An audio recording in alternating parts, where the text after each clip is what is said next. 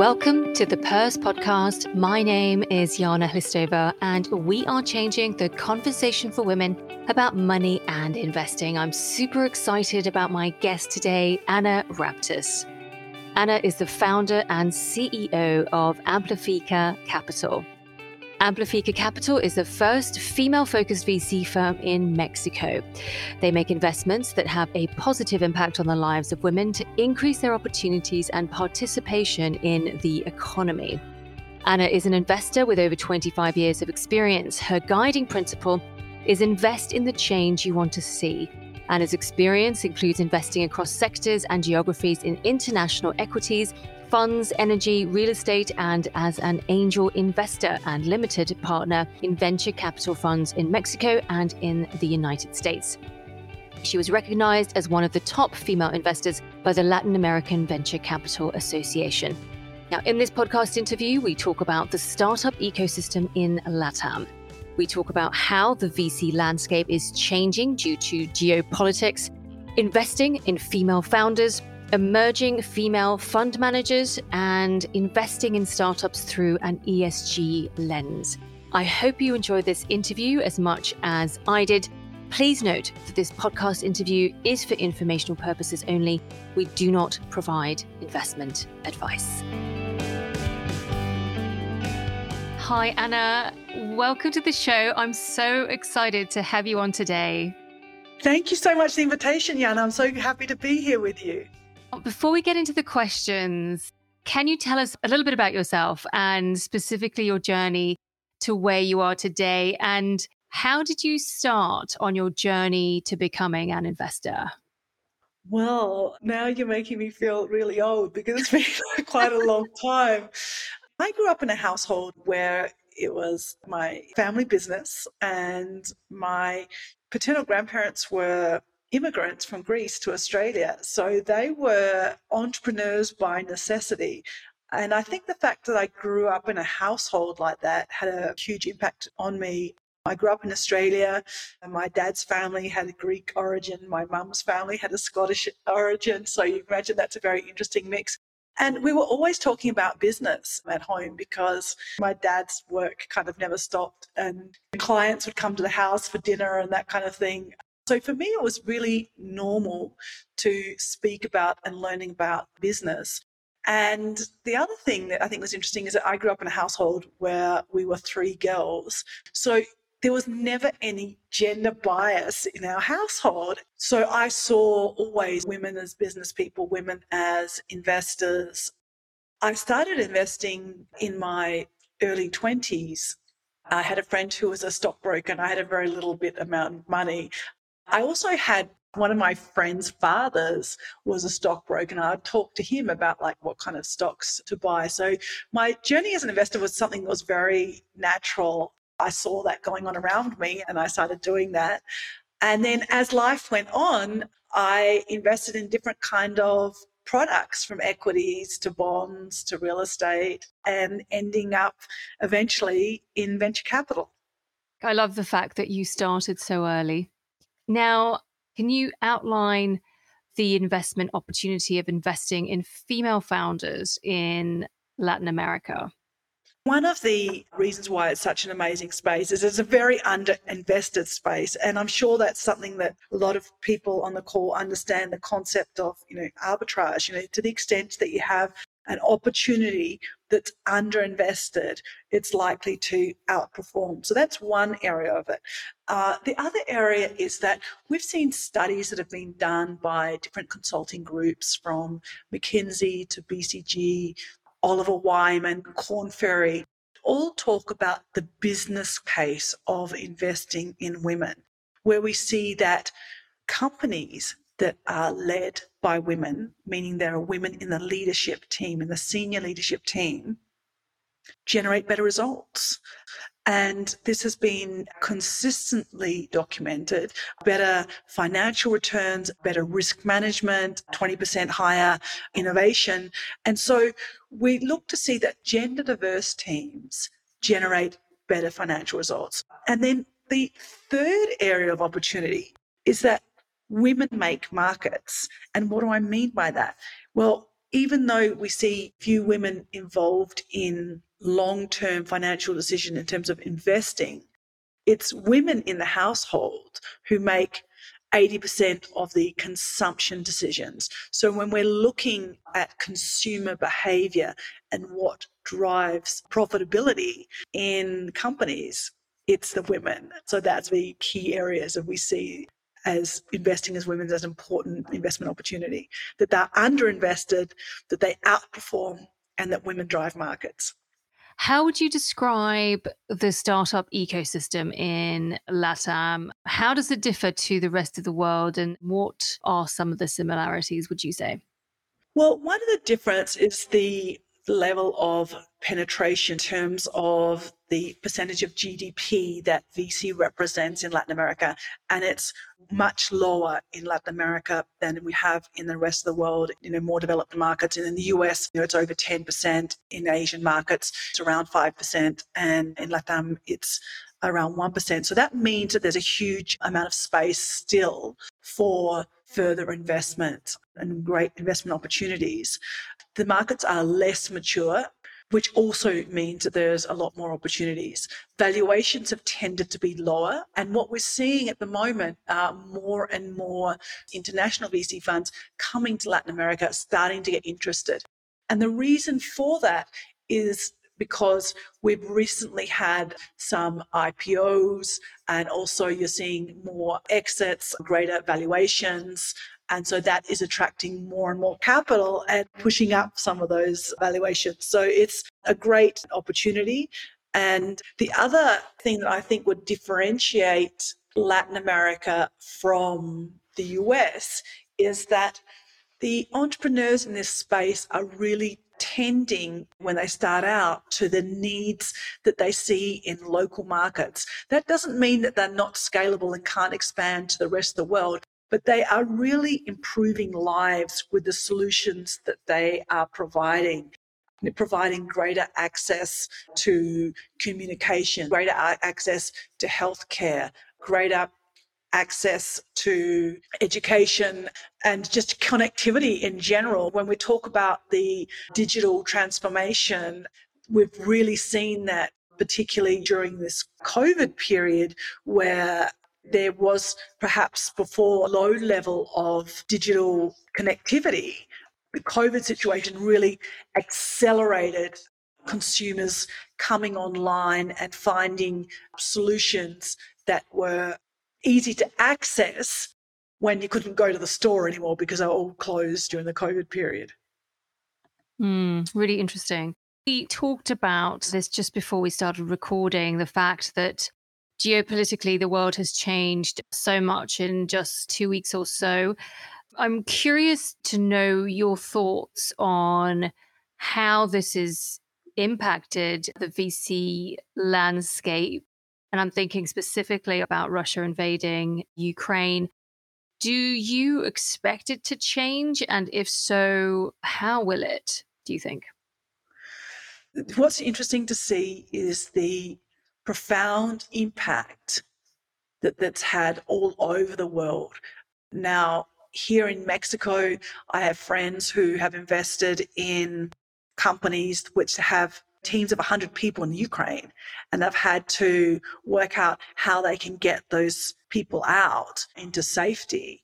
One of my good friends here is Australian Ukrainian, and he's going over to Ukraine in a couple of weeks because he's a photographer in crisis situations. So what you see is that a war that is thousands of kilometers from us is impacting us directly here, people's lives, and the terrible impact that it's having on the lives of the people in Ukraine.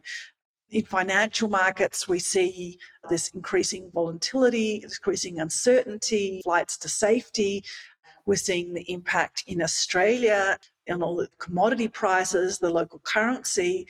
And I think as the COVID pandemic got us all to question our way of life and the way we interact and what we're investing in, so is this situation today with Russia and Ukraine, getting us to question many things about the way the world operates. And in terms of VC, what are we investing in? What's the impact of what we're investing in?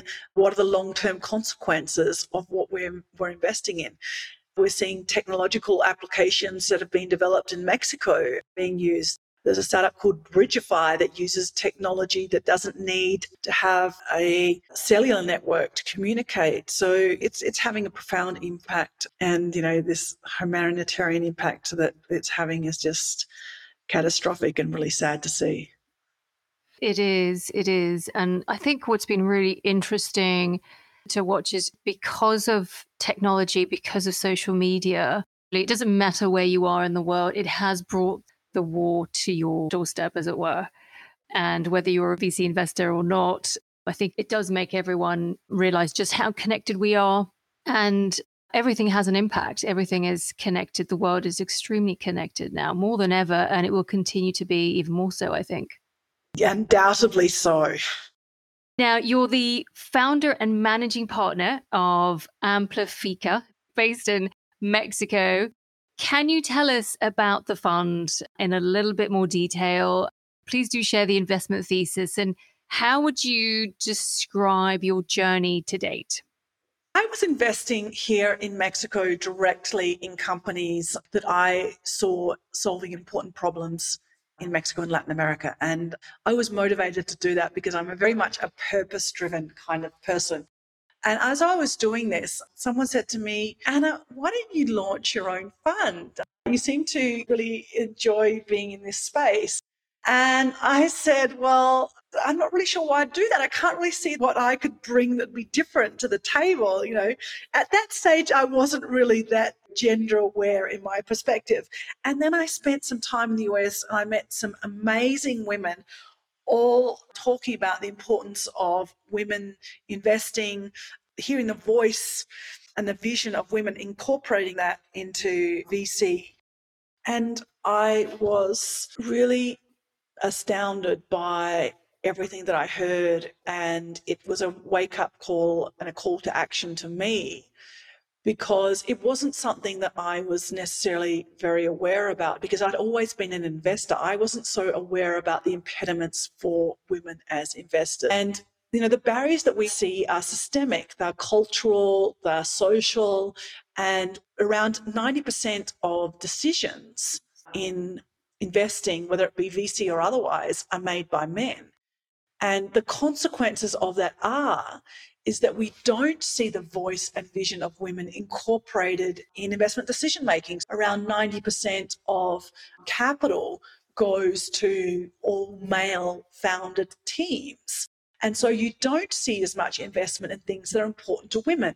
Women tend to prefer to invest values aligned. They prefer to invest with purpose, with an ESG focus. You see that healthcare of women is underinvested. So there's huge opportunities here. And when I saw this and when I heard from all of these women in the United States developing their own funds and saw that that was not happening in Mexico, it was like, okay, Anna, now it's your turn. This is what you have to do. So I launched Amplifica Capital, and what we are doing is we are appealing directly to women to encourage women to see themselves as investors and invest in the kind of companies they want to see.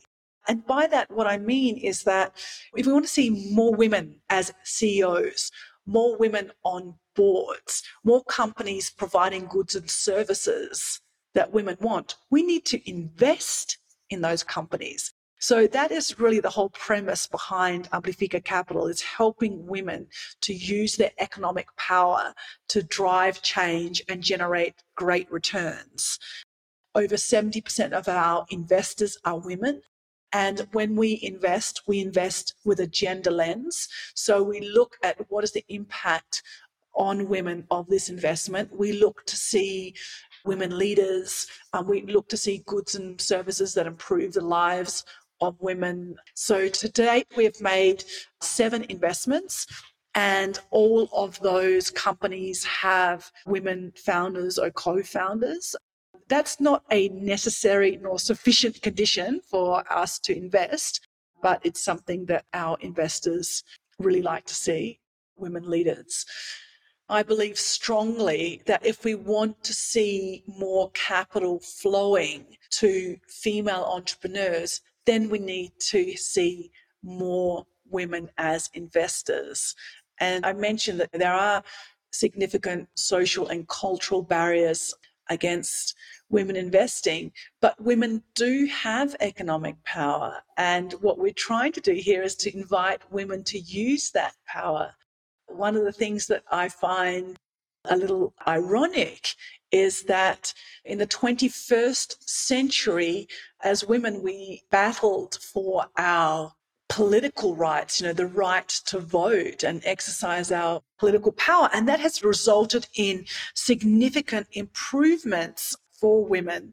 However, in the 21st century, we are still delegating our economic power to men, whether that be our spouses, our sons, our fathers, or a male financial advisor. So what we really want to see is we want to see women taking back their power and using it to make positive change. I couldn't agree more, Anna. Really, really important. I'm curious about your strategy for raising investment. How important has your network been in this process? And how big is your fund? How much are you looking to raise? I'm really curious about some of the specifics, including what sectors, types of startups you're focusing on, and how you're going to be accessing deal flow.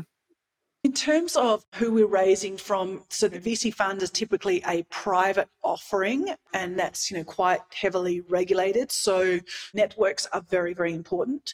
We reach out to people in our close and extended networks and then hope that they'll be ambassadors for us and help us reach further. The key for us is to find people who have an affinity for what we're building. There are a lot of people who are not interested at all in women or don't see the opportunity that we see in terms of driving positive change and generating returns. So it's been able to identify those people so that we can invite the right people to come to the table. So that takes a lot of time and a lot of calls and a lot of outreach. We are raising $10 million for this fund. We're around halfway through at the moment. And over 70% of our investors are women. Around 70% of our investors are from Mexico, 10% from Europe, 10% from the US, and 10% from other parts of Latin America. We're investing in very early stage companies. That is the majority of our focus. We have some that are a little more mature, but we are generally investing in the pre-seed through to Series A space. The kind of companies that we're investing in, we're always looking that they have some kind of purpose. And what I mean by that is, why is the entrepreneur developing this solution? What is the problem that they're trying to solve? How is this going to have a positive impact on the community? Our first filter is the social impact in terms of gender. But we are looking to invest in companies that are using technology so that they can scale. They are approaching the challenge that they face in a differentiated way. That's important so that they can be successful, be unique, and actually make money for our investors.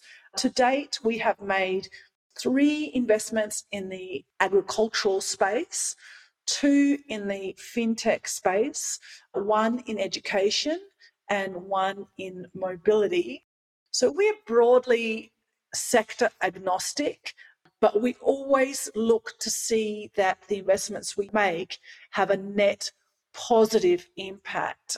We use something called the Impact Management Project to assess the impact that our investments have. Oh, I've not heard of that before. Do you mind sharing a little bit more about that? The Impact Management Project is a framework that looks at different parameters in terms of who, how, what is impacted and what the risk is. So we look at the different aspects within an investment to come out of the measurement of what the impact is and who it's impacting. So I'll give you an example. Some industries that are quite polluting. So if you're going to invest in something like that, you want to see what's behind the scenes, how's the supply chain managed, And is there any mitigants against the potential negative impact? I'll give you an example. One is the beauty industry.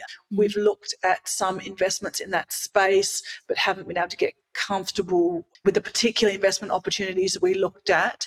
Other is, the clothing industry is well known to be quite, polluting. So we're always very careful. I mean, I'm not saying that we won't invest in fashion. I'm not saying we won't invest in beauty, but we're quite careful when we evaluate any investment opportunity. We want to be net positive.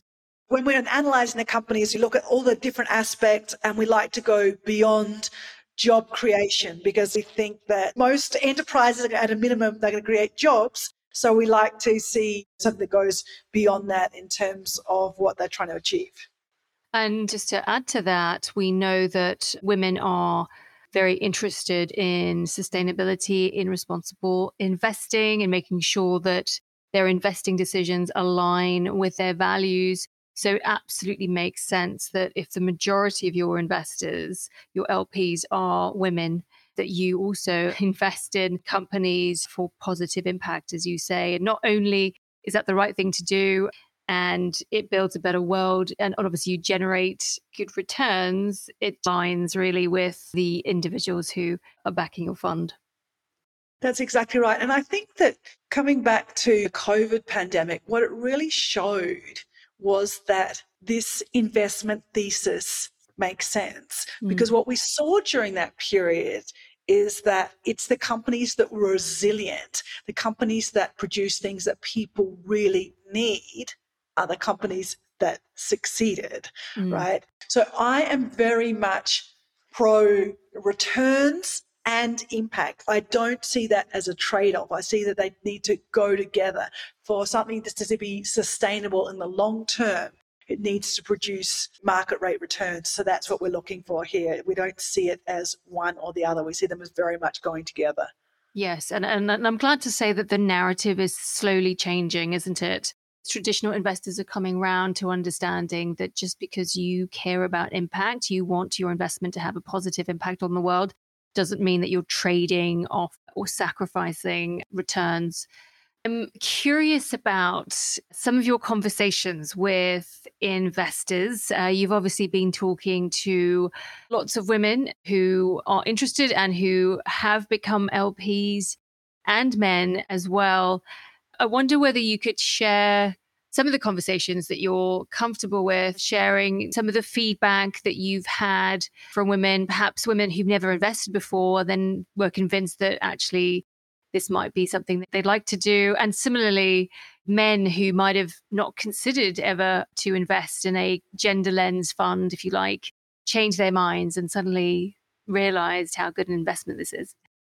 Yeah, look, there's definitely some people that I'm still working on, and it's interesting because I really believe that increasing the economic capacity and the opportunities for women is a strategy of economic development that can improve the lives of everyone. If you look at Mexico, Mexico was ranked last year 122 out of 156 countries in terms of economic opportunity and participation of women. So that's almost the worst in Latin America. The only one who's behind us is Guatemala. McKinsey and others have done studies to show that the significant increase in GDP we could have if we unleash the power of women in the economy. So some people that I speak to are struck by that and just can't believe that. They've never thought about that. They've never thought about the fact that there are barriers to women performing at their potential in the workplace would actually have a real impact on the economy. And I guess for people like you and me, we see that, well, that's obvious. Yeah. A lot of people have never even thought about that. So a lot of what I'm doing is educational. I share different books and different reports.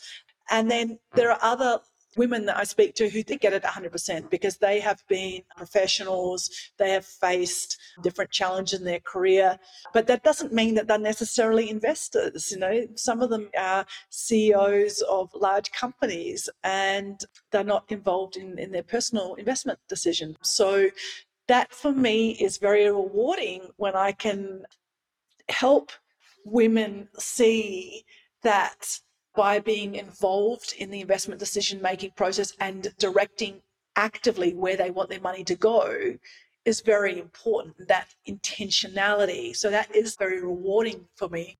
And the other group of investors that I've seen has been men with daughters, men who have daughters in their 20s generally, and they want to have some kind of experience with their daughters as young women and investors, and they've decided to invest in the fund together. And that for me is also very rewarding to see that I'm able to help them in that particular, educational experience and something that they can do together. But I also have a lot of conversations with people who really don't understand what I'm doing and aren't interested in it at all. And, when you have a conversation like that, it's good to identify it quickly and move on, because there are people who have an affinity for what I'm doing, understand it, and they are the easiest people to work with, because I'm not in the business of trying to convince anyone, right? So people understand what the opportunity is here and want to participate. They're my target investors.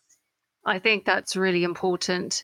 Yes, you can educate to a point, but ultimately the opportunity is there. And sometimes it's just too early for some investors. They haven't wrapped their heads around what exactly this is and why this makes so much sense.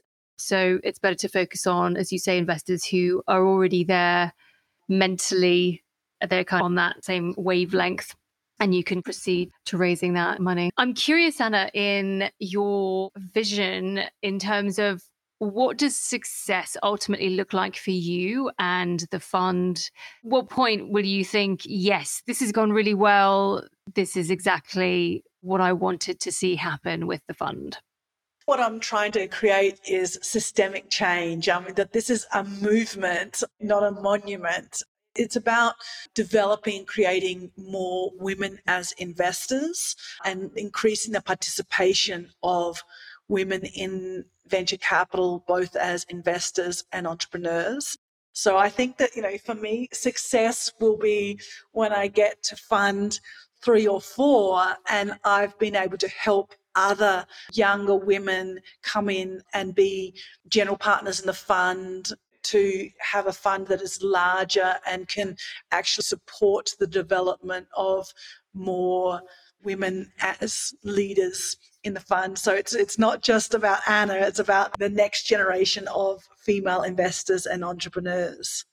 I'm curious about the number of emerging fund managers out there and how connected you all are, because I love seeing just how many more women are starting their own funds. And it's even more encouraging to see how these women are connected to each other.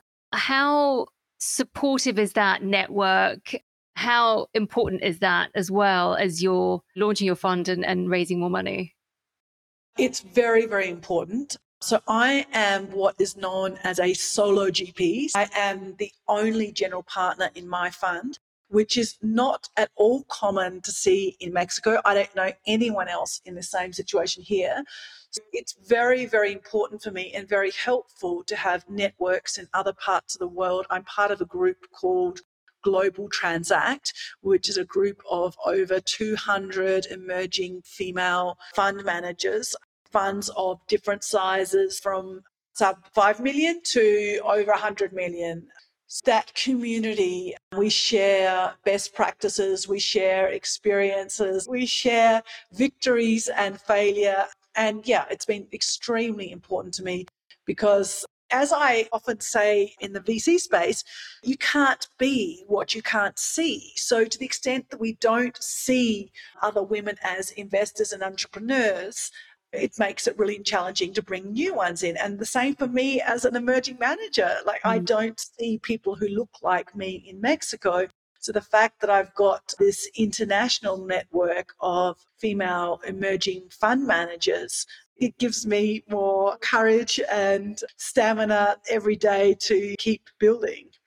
That's fantastic. And of course, you have women who are at different stages raising funds of different sizes. And so, as you say, you can always look to somebody who's done this before. And there's so much learning from that. And it's just great that women can come together and support each other and champion each other in building these funds. I think that's phenomenal. It's been an amazing network. And also there's cross investing, co-investing, both on deals and funds. So it's not just talk, it's a lot of action. And that's very important, particularly when we're talking about women. There are a lot of conferences out there and which are very important. But for me, what's even more important is, turning words into action. And this is what we're seeing by women putting their money where their mouth is, investing in the change that they want to see in the world, investing in funds of other women, investing in companies developed by other women. Through this network, you can identify co-investors, you can share deal flows. There's a lot of benefit really from working together. Yes, exactly. Do you have a specific strategy or approach for engaging female investors, and by that I mean LPs, into your fund? So over and above, I guess, the network that you have through the community that you've just talked about, Global Transact, how else are you approaching your female LPs?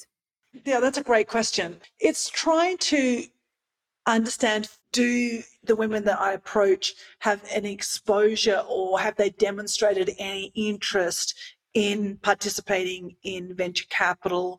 So I can understand if they understand the asset class, right? So understanding the profile of the women that I approach is very important. And then exposure to technology and the potential interest in being an investor. But I'm out there talking to a lot of people and not everyone, fits the same profile. And sometimes you get real surprises about who was interested in what I'm building here. But I have found that there are a lot of women who are frustrated with the financial products that they have been offered. And I think it's quite well known that the financial industry has a women problem, so much that most of the financial advisors are men and aren't used to speaking to women. So a lot of the women I speak to are quite excited to have a different kind of opportunity and something that is really designed for women. So that in itself opens a lot of doors. I was specifically thinking there about the women who are inheriting at the moment. We know that there's a massive transfer of wealth to women in this decade. And that is in addition to women working and earning good money. Curious about how we engage some of these women who obviously have access to capital, but perhaps are not surrounded by friends or colleagues who are connected to the startup ecosystem. But if they were, they'd very much engage. I think a lot of it is making it accessible. A lot of it is, as we discussed before, financial education, seeing other people that they can relate to doing this and, engaging in this kind of investment opportunity, understanding how to structure a portfolio. That's very important to understand what role this kind of asset class can take. When you're thinking about terms of, equities, bonds, real estate, a lot of women feel very comfortable with real estate and they haven't explored outside into trying what it's like to invest in other things. And social media is increasing the visibility of different investment options. You see more and more people dipping their toe into crypto and NFTs, other alternative assets. And to the extent that opens people's ideas, and particularly younger women, they think that's, really, really helpful, that you can see that there are all different ways to do things and there's not a one size fits all approach. You mentioned in terms of women inheriting, that's something that is, we're definitely seeing, and we're definitely seeing that younger women want to take a more active role in directing their money to be invested in line with their values and impact that they want to achieve. And that's a very positive thing. That is a very positive thing, and that's music to my ears. If you were to share feedback to the VC industry in general, so based on your experience, how do you think the VC industry needs to change? We need to see a lot more diversity, and we need to see established fund managers supporting emerging fund managers. So the established fund managers from a certain demographic, generally very much lacking diversity, and the emerging fund managers, we see a lot of women, we see a lot of people of color, we see a lot of people from different socioeconomic backgrounds, and that is all really, really important. And for those emerging managers to succeed, they need to be able to scale and to be able to build funds. So to the extent we can see established managers mentoring, supporting, and investing in emerging managers, I think that that is critical, because, I definitely believe in abundance. It's not like, there's a small pie and we have to share it between a few people. The pie is getting bigger and bigger every day by bringing in new investors, diverse investors that identify with these diverse emerging managers. So that is really, really important, to have a healthy, dynamic, growing, abundant VC industry. There's a huge amount of work to be done. And I think it's a very challenging situation, because we're really kind of playing around the edges in terms of driving change. I really believe there's a huge need for a lot more positive change and diversity in the industry. Absolutely. Now, Anna, I've come to my last question, and I want to say thank you for sharing everything you have today.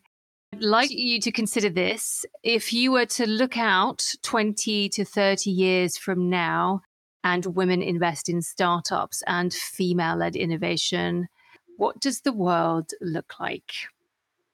So we're going to see more and more successful, hyper-successful female-founded companies. Now, when people think about innovation and success in the industry today in 2022, the names of men jump to people's minds.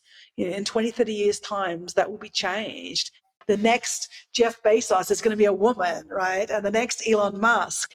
So we're going to see change, driven by women. And I hope that in 20 years' time, you won't need gender lens focused funds, because it will be just so evident and so obvious that everyone is looking to drive returns.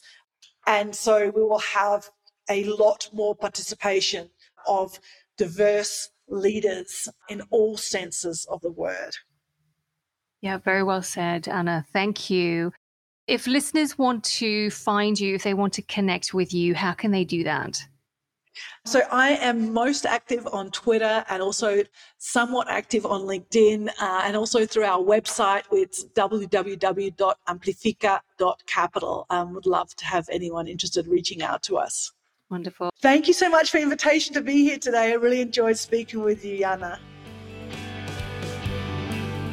Thank you for joining me today. If you would like to connect with me, you can find me online at Join the Purse, or you can subscribe to our newsletter, jointhepurse.substack.com. Until next time, goodbye.